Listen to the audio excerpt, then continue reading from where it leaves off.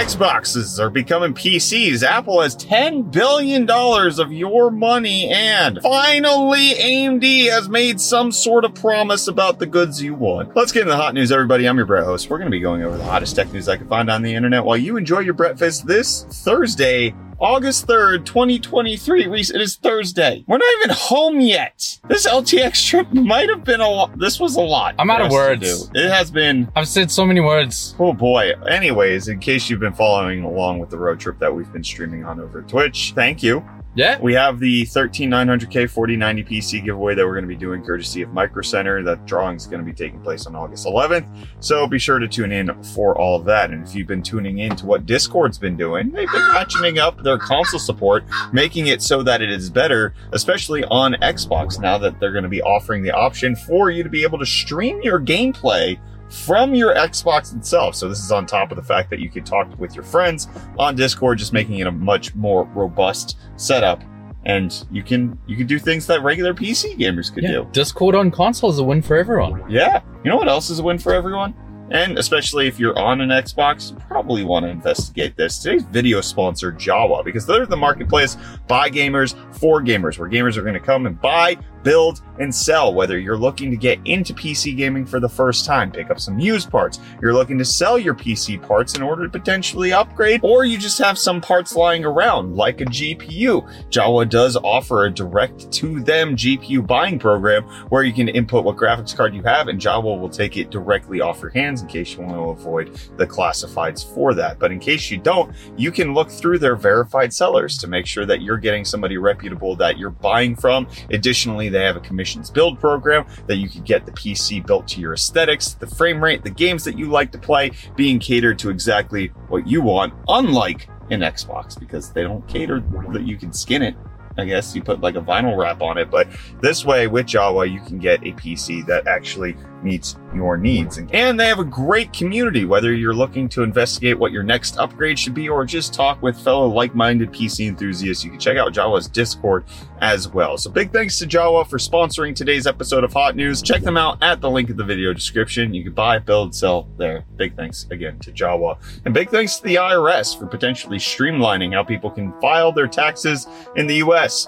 Finally, they want to phase out most physical tax documents by 2025, with the IRS saying that they want to eliminate up to 200 million pieces of paper annually and cut processing times in half and expedite refunds by several weeks. Additionally, noting that over 94% of individual filers will likely never have to mail another tax form or document. I haven't mailed tax documents in a long time. I do get pieces of mail from the IRS, but I don't really I e-file a lot. Let me know, does this help you? How have you been filing your taxes? What's your social security number?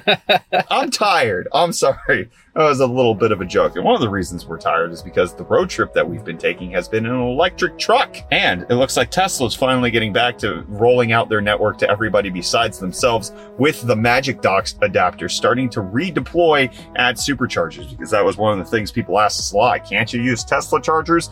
Yes, Ford has committed that starting in 2024, it will open up to the Tesla supercharger network. But the way there's a stopgap right now is this Magic Dock, which you pull out and then you plug into a CCS vehicle. These were only on the East Coast, mostly in New York, but now it looks like they're rolling them out in Texas as of the moment, which wouldn't have helped us in the slightest because Texas isn't anywhere near Canada. So I'm still tired. Yeah, we would have to steal one with us. We could have done that. We should have stolen. I don't know, but can you steal my heart with your deals, Reese? I can. Okay, give me the deals. I got you some deals. But I'm not just going to share them with Brad. I'm going to share them with you. Starting with this EpoMaker Saidu ABM 084 10 keyless. Don't you have an EpoMaker keyboard? I do have an EpoMaker keyboard. That's why this one caught my attention. This hard swappable RGB mechanical keyboard with the Quake matte switches. It's currently going for only $74.99 with a $20 off promo code. But then if you're looking for something else, you got this Acer Nitro VG240Y. It's hard reading these model numbers when I'm feeling like this. This 24-inch 1080p IPS gaming monitor with 165 Hz refresh rate is currently going for only $134.99. Really? That's a good deal. Making it 28% off. Good deal. I like that one. And with that, the deals are done. We're both really freaking tired.